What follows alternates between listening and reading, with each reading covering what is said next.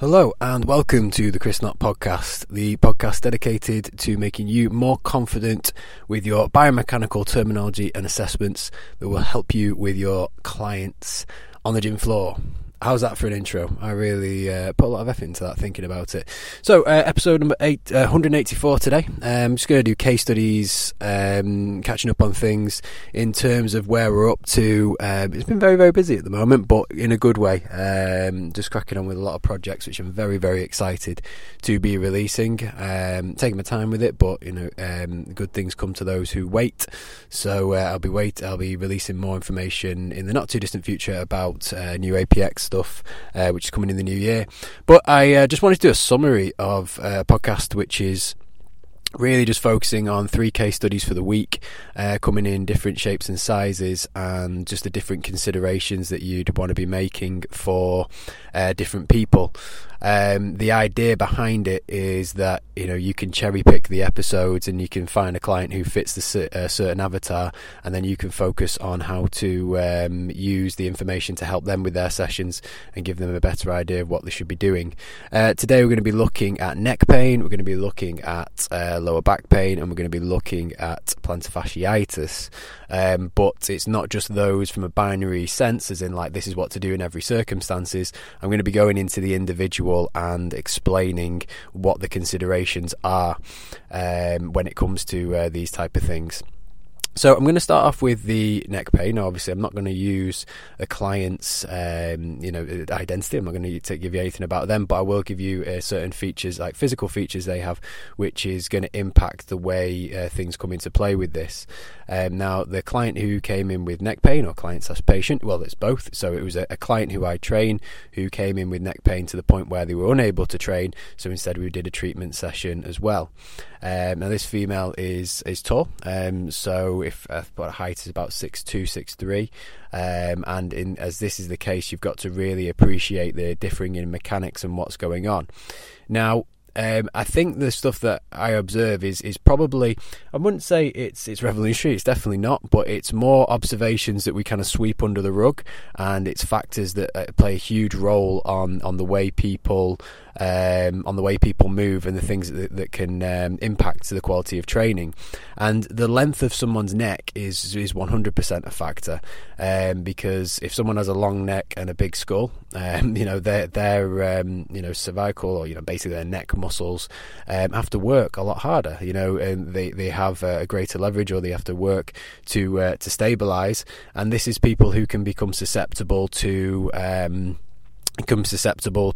pain and restrictions around the suboccipitals. Can't even say that's not how you say occipital. Back of the head is what I'm trying to say, but the suboccipitals is basically the region where they'll be experiencing quite a lot of tension headaches.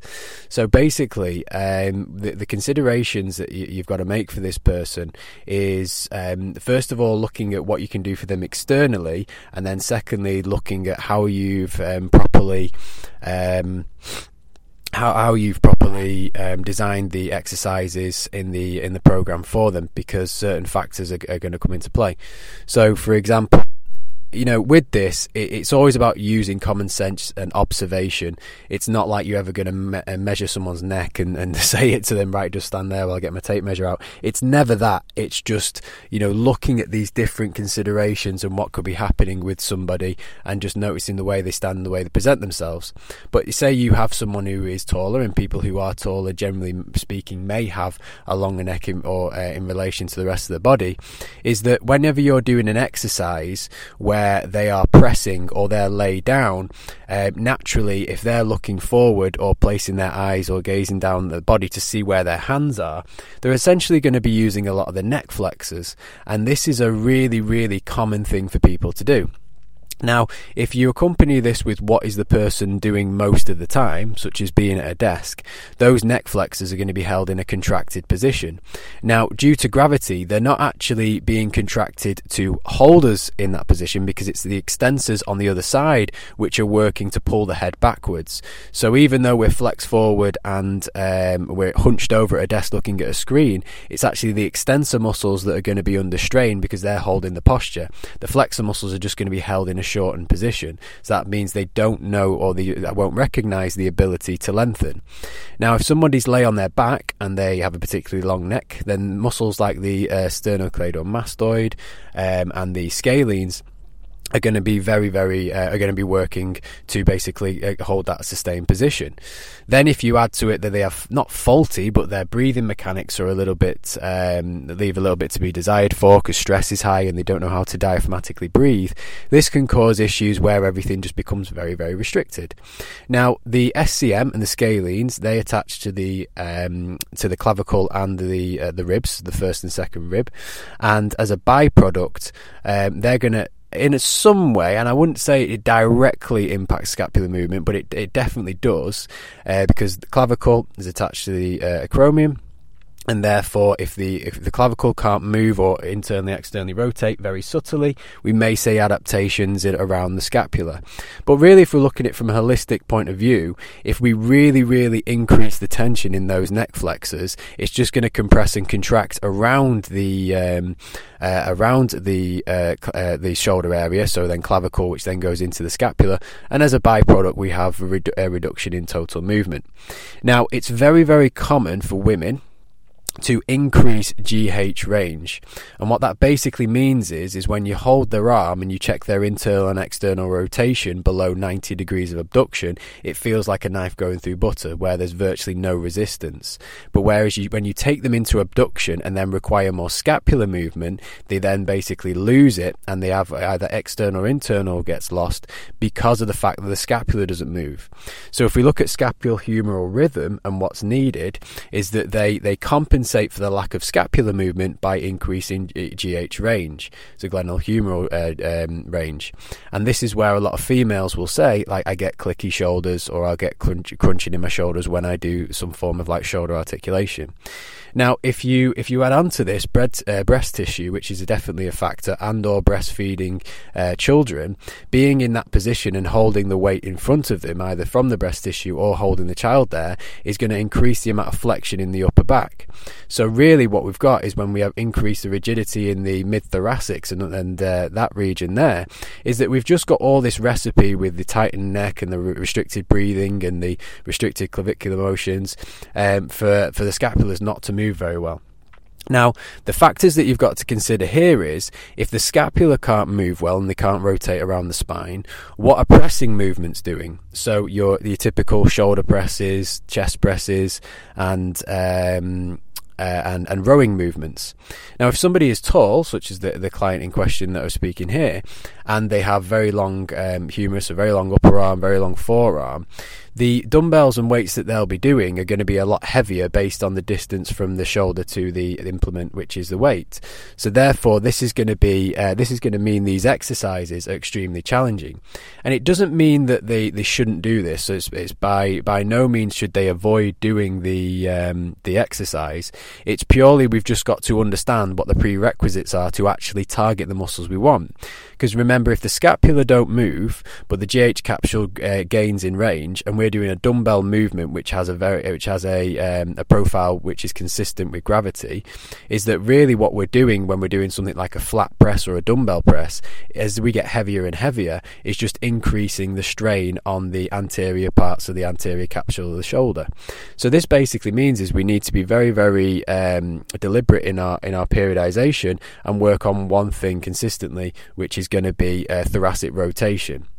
Now, when we look at this holistically, thoracic rotation is going to massively rely on the glutes as well, so the lateral glutes as well as the glute max. So these are very, very important factors that need to be worked into somebody's program, especially a female and especially for the one in question.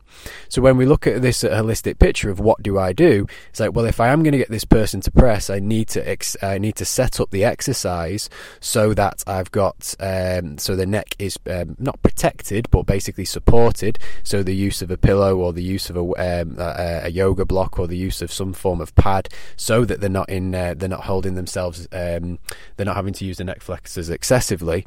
And then I need to think about, well, if I'm getting this person to do a bilateral row or press, am I actually targeting the lats and pecs, or am I actually just taking their shoulder through a greater range of motion in the capsule and training passive tissue? So that's another consideration with that.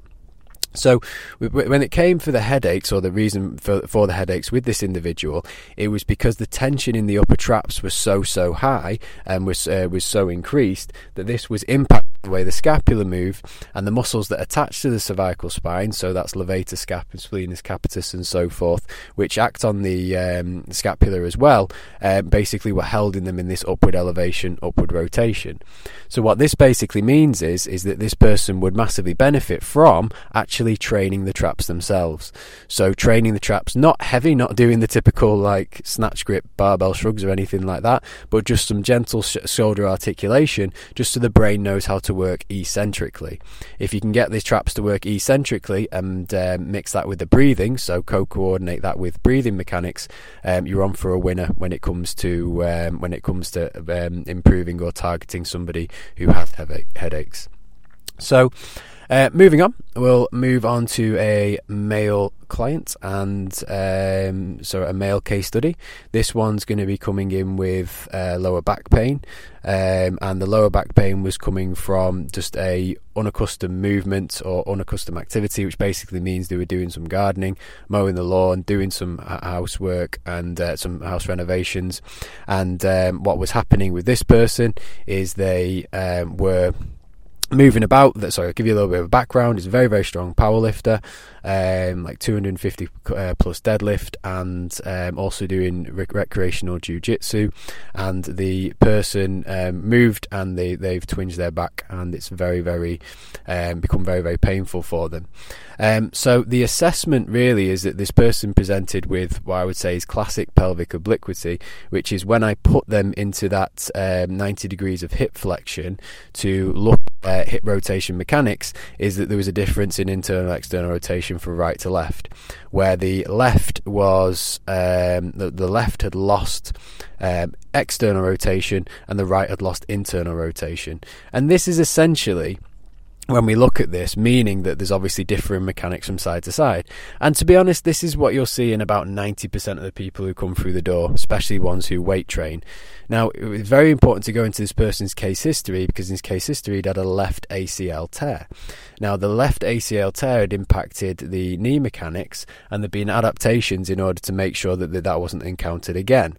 But the hyperextension of the knee to protect the ACL tear, or the way the person was presenting, had then caused compression at the back and the hip rotators on the left-hand side.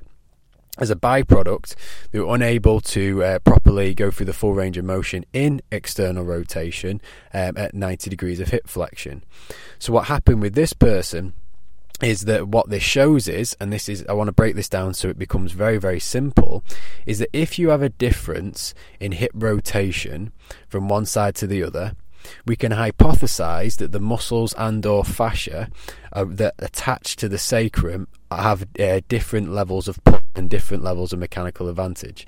So, you know, these things that I'm saying are my opinion, and I really want to stress that, because when you speak to therapists and when you speak to a lot of people, a lot of different people, they're going to have differences of opinion, which means that some might be saying it's more joints, some might be more muscle, some might be more fascial. This is just the way I see things now. But if somebody has differing mechanics from side to side, as in the range of motion is different, it means that, in my opinion, their fascial tissues have molded in a way which isn't bilateral. If something isn't bilateral, when we do a bilateral exercise, such as a squat or a deadlift, we may run into the problem of contorting the body, so basically twisting it. If the hip rotators, so let's just, if we were to put a muscle on it and say the piriformis isn't even in terms of its ability to contract from side to side, so one side is tighter, one side is looser, to put it simply, that means that the sacrum is then technically going to be twisted. If the sacrum is going to be twisted, then it's going to correct itself further up the line in L4, L5 and so forth.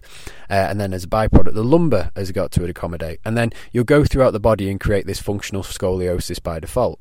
Now, addressing this is very, very multifaceted, and we couldn't go into everything when it came to this. We don't go down the rabbit hole with it, because it is down to foot mechanics, it's down to hip mechanics, breathing mechanics, also torso mechanics. But what happened with this individual, the main thing is that his glute med on the problematic side, or the most restricted side, which was the left, wasn't firing. Now, this is where context comes into play, and the reason why I wanted to use this case study is because with this individual is that you're dealing with someone whose nervous system is used to working with 250 kilos. So if I was to do something where he's doing when it comes to his exercise selection, it's very, very important that it fits the bill in regards to what will make a big difference for his to his physique. Because if we're doing very, very low level intensity stuff which isn't significant enough, it may get him out of pain, but is it going to be enough to help him when he's getting into that powerlifting position and lifting hundreds of kilos? So this is an example where it's not necessarily exercise setup, but this person needs to create equal intensity exercises which are able to target the glute med. Now what they could do is go and use a cable machine. They could align a cable very, very astutely and align the cable so it goes through the line of fibers with the glute med. However, this then causes an issue with the fact that as they get stronger and stronger and go further down the stack, they'll have to support their body in a very challenging manner. So let's think of that. If you're doing a cable kickback, if you're using about 20 kilos or 15-20 kilos, then if you're a 100 kilo powerlifter, then the weight that you're displacing isn't that great in relation to your body. So you basically you'll be able to do the exercise with a good level of stability. However, to equate the amount of load you'll need to get a significant stimulus, you'll need to go further and further down the rack. As you go further down the rack, if you can imagine this, doing a cable kickback with